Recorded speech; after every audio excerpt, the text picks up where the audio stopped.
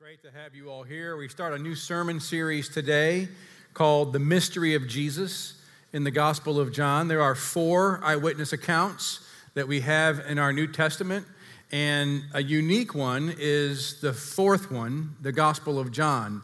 And one of the reasons why is because, according to the other accounts, is that John was part of the inner circle. He was not just one of Jesus' 12 disciples, but he was part of this inner circle with Peter and then James, who's not the brother of Jesus, but a disciple named James, and John, where they got to be in the room when Jesus did the more extraordinary miracles.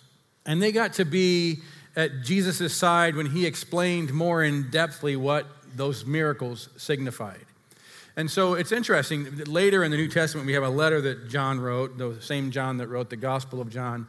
Afterward, some years afterward, wrote a letter, and he talks about the Gospel of John that he wrote. In the very first sentences of it, he says this in 1 John, the letter we have toward the end of the New Testament, very first verses. He says, that which was from the beginning, now that's how the Gospel of John starts, so he's referring back to that.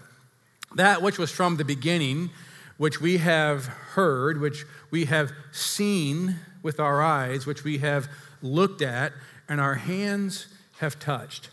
This we proclaim concerning the word of life. That's his term for Jesus.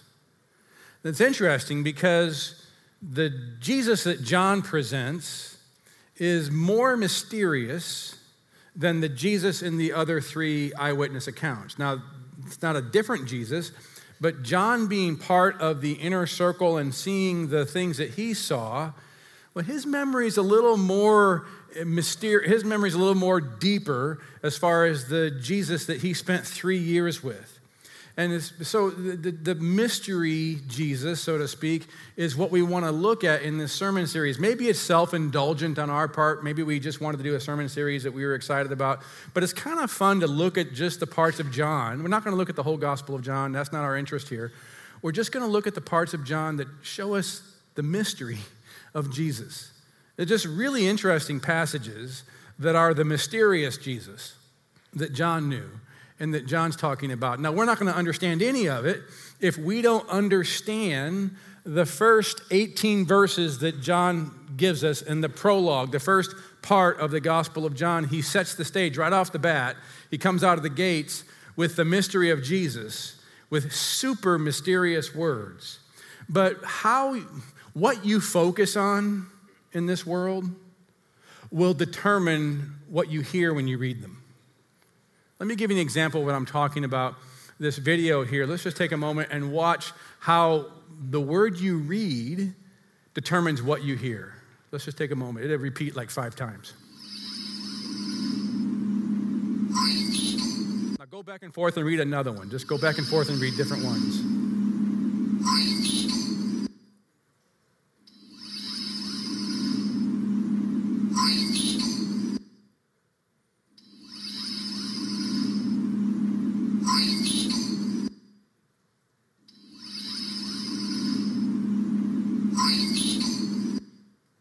Did it work for you?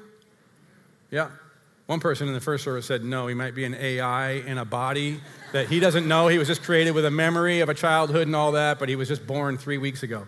But the human brain, for some reason, has this thing that whatever you're kind of focusing on is what your brain brings out of the sound waves to make sense of what you hear. It's more involved than what I just said, for sure. But just like that video, these 18 verses in John are some of the most mysterious words ever penned by a human. But again, what you focus on in life most is going to determine how you hear, what you hear when you read them. Well, let's just dive right into it and see if that works. The very first verse of the Gospel of John starts off super mysterious. It says this: in the beginning was the Word, and the Word was with God, and the Word was God. Through him, through the Word, all things were made. Without him, nothing was made that has been made. Now, what John's doing here is he's riffing on, in the beginning, he's going back to the beginning of the Bible, the very first sentence in Genesis, the very first sentence of the Bible. In the beginning, God created the heavens and the earth. And what Genesis chapter 1 does, I think in a poetic way, over and over repeatedly says, and God said, and then something is created.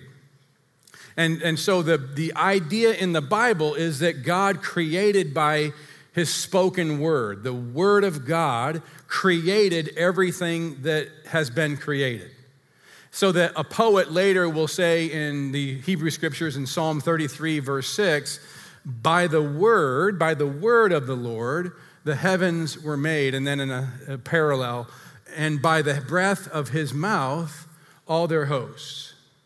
So the word of God, God speaking the entire universe into existence, is the biblical narrative. And John is going back to that and saying that's the word. The word created everything. And it's really interesting because you might read that and go, that's such a religious simplification of this incredibly complex universe. But the current narrative of astronomy and astrophysics is kind of the same thing. I mean, the current narrative by most people, the consensus is that this entire universe exploded into existence in a fraction of a second. It's not really that different than what the Bible's been saying all along. But here's what's interesting is that John wants you to understand, you're not going to understand anything in his eyewitness account of the stories he's going to tell us of Jesus if you don't understand this. If you miss this, you're going to miss everything, is what he says in verse 14. He says, and the word became, well, we'll get there. I'm surprised we don't see a little spinning wheel.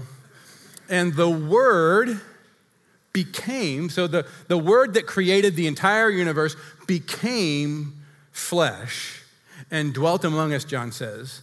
And we, John and his disciples, we have seen his glory. I think he's talking about the resurrection of Jesus, his bodily resurrection. We have seen his glory as of the only Son, the embodiment of the word is what that means, from the Father, full of grace and truth.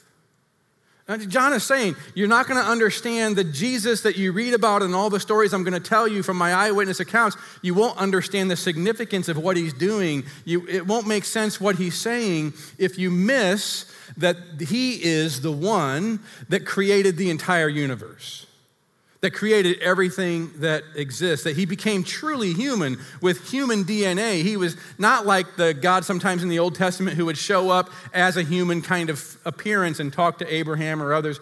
No, this is different. He was conceived in Mary with Mary DNA and born as a baby and grew up as a child and had to live as a human being and do all the things human beings have to do to live. And then he eventually was killed, and then he was raised bodily from the dead, that he was a human completely, and that's significant to the whole story.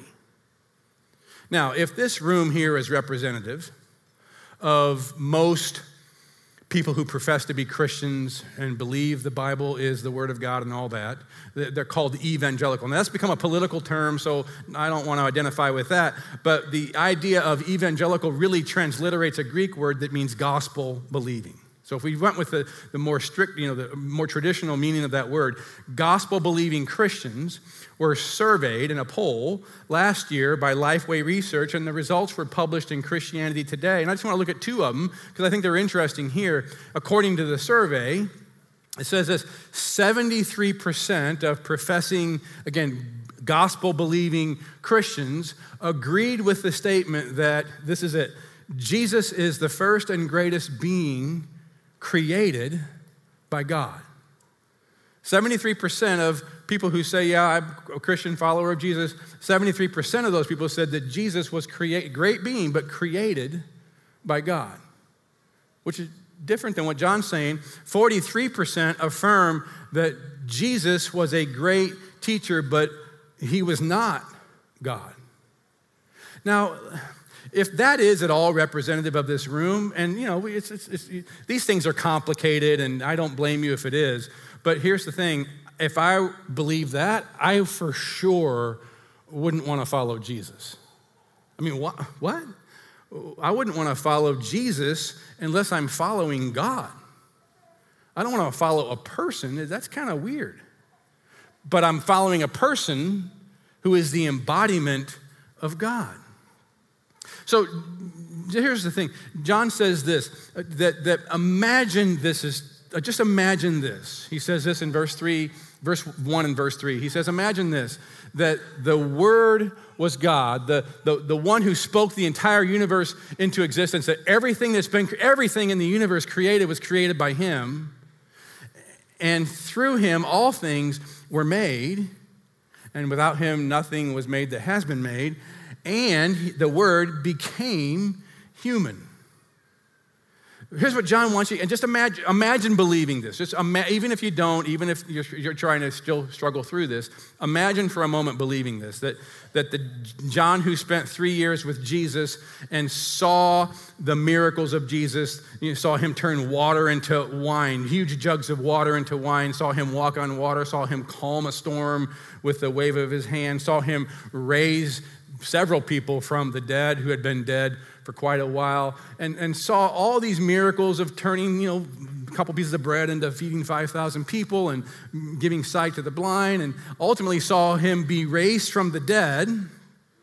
What John is saying, and imagine this, that the God that created the entire universe, this is the Jesus he knew, this is the Jesus that he was convinced is real, that he's the God that created the entire universe. Now, imagine again, we kind of know what the universe is. It's not just our planet and the other planets in our solar system, and it's not just all these other hundreds of billions of stars and planets in our own galaxy, and our own galaxy is like an island universe in and of itself. It's just unbelievably vast with hundreds of billions of stars, but it's trillions of galaxies in the universe. We now know from the James Webb Telescope, we had it wrong by 10%, that it's 10 times more than that, and that's just what we know now. Who knows? But there's trillions of galaxies that have hundreds of billions of stars with probably trillions of planets. It's just unfathomable.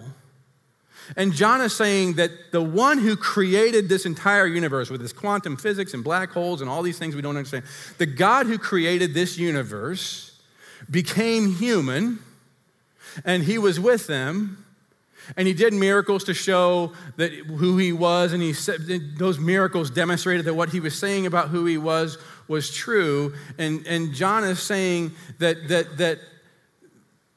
the Jesus he knew for 3 years, and that he saw die, and that he saw rise from the dead, and convinced him and the other disciples to where their lives were never the same.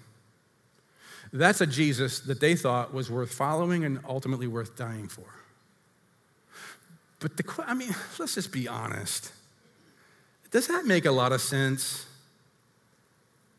God that created these trillions of galaxies with trillions of planets. That all of a sudden the Earth, a little planet on a little star in the outside of a relatively small galaxy and kind of a fringe part of the universe, and not a lot going on here galaxy-wise around us. Does it make a lot of sense that God would become part of creation, would become human on a little planet in that significant part of the universe? Does that really make a lot of sense? Well, it doesn't unless the eyewitness account of what John's going to tell us in the Gospel of John is true, and that ultimately he was raised from the dead after being dead. Then you got to kind of reevaluate. But what's the motive? What would be the motive of that kind of God? Well, what's so important about us? What's so important about Earth? What's so important about our story that would cause that to happen? And John answers it in 2 ways. The first is in verse 4. He says this, and I just want you to stick with me. This is super mysterious. Stick with me. He says, in him was life. He's the embodiment of life itself. He's not just the creator of the entire universe and everything that exists that's been created. He's the one who's the source of all life that exists anywhere. In him was life, and that life was the light of all mankind. Again, he's getting super mysterious. The light that shines in the darkness, shines in the darkness, and the darkness has not overcome it. Now, all this language here is still doing the same thing he's doing. He's going back to the first verses of Genesis 1. Remember, the very first words of creation by God were, and God said, "Let there be light," and there was light. What John is saying is that God is doing a new creation. That God became human to do a new creation, but this time the darkness is hostile. This time there's enmity between the darkness and the light, and there's a fight. And so he says in verse 9, he says, "The true light that gives light to everyone was coming into the world." He was in the world, and though the world was made through him, he's walking around and he's the one that made the world did not recognize him. That the God that created this universe came so humbly, so unimpressively, except for his signs of the miracles that were demonstrating what he was saying about himself was true, but there's something about the darkness in the world and the fight that didn't recognize the true light of the one who created the world walking around and talking. It's interesting because I think John's insight into that, written 2,000 years ago, is so current. We see something like that, I think, all the time in our culture now. And just think about it this way, that people find it far easier to embrace spiritual beliefs that have far less evidence than reading John's testimony of the miracles and the words and the resurrection of Jesus. Like right now, if you're at all culturally aware, you know that astrology is making a comeback. Everybody's talking about astrology. These are intelligent, educated people talking about how astrology is for sure true. And the belief is, again, there's no evidence for it, but the belief is that somehow the planets when you were born and the stars and how they align with the constellations and that somehow even now today how they're aligning in significant ways controls the outcome of your day and your life. Now, they might be right. That might be the way it is, but what's the evidence for that? I don't. But would they consider at least the evidence that John presents in the Gospel of John of the light? Or tarot cards, that a card can somehow reveal something true about you and true what's going to happen in your life, what's happening in your life. Here's one I know you know, and that is the word the universe. What is the universe trying to tell us? I mean, that's in movies. What is the universe trying to give me? What does the universe want me to do? And people are talking this way because, see, here's why. Astrology, tarot cards, the universe, even if they don't recognize Jesus as the light or even care to read the evidence that's presented in the eyewitness accounts, not even interested enough to read the accounts, but will believe these things without any evidence, it shows you that people know just instinctively there's someone in charge of their lives, that they're not ultimately in control, someone else is. Rick Rubin, I like Rick Rubin a lot. He's a multi-award-winning producer of anybody you've heard about that's famous. He's produced their album in the last 30 years. He's super, super talented, and his touch is the golden touch to make a star. And he's been interviewing lately because he has a new book out doing podcasts. And in one of the podcasts, he actually says this. He says, talking about a hopeless moment in his life, he says, "In that moment of hopelessness, I prayed. In that moment of hopelessness, I prayed. And I prayed for a sign." Here's what he prayed. "Please, universe, please give me a sign. Please give me a sign to go on, because I don't think I can go on." Now, again, he might be right. He might be tapped into something I'm ignorant of. But it's interesting to me, without any evidence at all, that somehow his belief is that a universe that we just know as energy and matter, that's what we know, is stars, galaxies, atoms, all these kind of things, that somehow, that vastness of the universe cares about him enough to hear him pray and give him a sign of what the universe, this material, vast universe, wants him to do in order to be happy and come out of his moment of hopelessness. Now, again, he might be right. He's smart. But I wonder if he's considered the account of John, the eyewitness account of the words and the miracles in the life of Jesus. Here's what John says. Here's why the God that created this universe became human. As crazy as it sounds, as out of sorts rationally as it sounds in some sense, here's why he did it. Verse 12, he says this, "Yet to all who did receive him, to those who believed in his name, he gave the right to become children of God." Children born not of natural descent, but born of God. Now, if you notice here, I've kind of highlighted two words that he says in verse 14 that the God who created this universe, everything that's been made was made by him. He became human so that we could become children of God. It's interesting because, he goes on in the story of the eyewitness account of Jesus is talking about coming back and God restoring this earth and a resurrection and all these kinds of things. It's this ongoing story. But John gets to where he talks about it more in this letter I talked about toward the end of the New Testament. It's as if John realized, I just want to explain what I forgot to explain in the gospel. Let me just get into it a little more. And so he says this later in the letter in 1 John chapter 3. He says, "See what great love the Father has lavished on us that we should be called children of God." And here's what he's saying. You have no idea. The God that created this universe, when he makes you become what's called a child of God, your life has now tapped into the very one who's the source of all existence and the giver of all life, the eternal one that's forever, which means your life has been brought into a forever story. You have no idea what God has in store for somebody who becomes a child of God. It is so huge, it is so unimaginable that it was worth the God that created this entire universe to become human in order to make it happen. And he says that we should be called children of God. You have no idea of the great love of God for you because of that. And then he says, and that is what we are and what we will be has not yet been made known. You can't even imagine what you're going to be.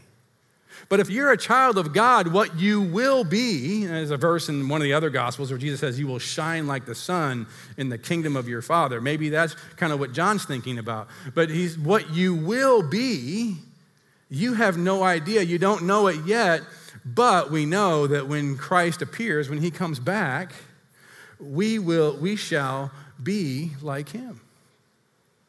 Here's what John's saying is that Jesus became like you so that you could become like him. And you have no idea what that means, but it is unimaginable. And so much so that it was worth the God that created this entire universe to become human to make it happen. I spoke years ago at a retreat for college students. And so it was I was the speaker, and so I was kind of in charge of giving talks. And then one morning on Saturday morning, it was one of those fall days that had sunshine, it was warm. And I just, at the end of my talk in the morning, said, why don't you go out, find somewhere, read through this passage again, and just pray and think about these things, and then we'll come back, for lunch. And so they go out, and there was this girl I noticed that was part of the retreat, part of the group, and she was blind.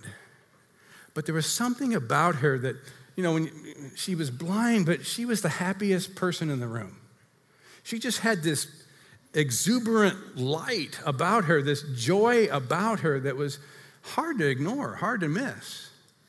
And when I sent the students out, I noticed that, they all kind of scattered out into there's trees and picnic tables and chairs, and there was a lake that had a chair next to it, and she went out and she sat in this chair that was facing the lake, and I'm like, well, that's kind of weird. I mean, she's blind. Let's just say it what it is. And she's facing the lake as part of her meditation. And it's just my personality. Later, I had to ask her. I said, okay, you just got to tell me. I know you're blind. Why did you sit by the lake when you can't even see it? In my mind, I'm thinking, why not? What's the difference between that and facing a wall? Why did you go out there and face the lake? And her face, when she was doing it, was just filled with such peace and this sense of transcendence and joy. And she just got huge with joy again when she was answering the question. She said, she goes, just for a moment, if I faced the lake, I could see glimmers of the sunlight off the water. And it just was so joyful for me. Can you imagine believing what John saw Jesus do and heard Jesus say, and he believed it? The resurrection clinched it for him. Can you imagine if this is true, what it really means for you? I mean, that the God of the universe, who is the source of all existence and the giver of all life, was embodied in the person of Jesus. And it was so important that he come, and it was so important that he die and rise from the dead. And John says that the whole importance was focused on so that you could become a child of God. And we have no idea what that means, but we know we're going to be like him. And that's beyond imagination. Can you imagine believing it? And what that would mean for your life? Even if you can't see it right now, the believing it and sometimes the glimmer that comes when you focus on this as the ultimate truth for your life, and the real sense of the future that you have, a real future for you, for your life, a real meaning to your life, a real hope. Even in all this craziness in this world, that your life has real hope, that your life has real significance, real purpose, real grace and truth being the whole context of your life, and real relationship with the God who created this universe, which means real belonging to the essence of all existence and the giver of all life, the one who is the embodiment of light itself. You belong. Can you imagine how that would change your life? That's the Jesus we're going to look at in the weeks to come. And I hope you come back and you listen and you recognize. Would you stand to receive God's blessing from 2 Corinthians 4:6? May the God who said, "Let light shine in the darkness," may he make his light shine in your heart, so that you may have the light of the knowledge of the glory of God in the face of Christ. Amen. Thanks for worshiping with us today. Have a great week.